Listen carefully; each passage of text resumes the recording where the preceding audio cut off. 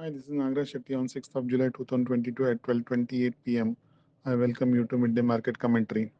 After showing higher level weakness on Tuesday, Nifty bounced back on Wednesday and is currently trading higher by 82 points.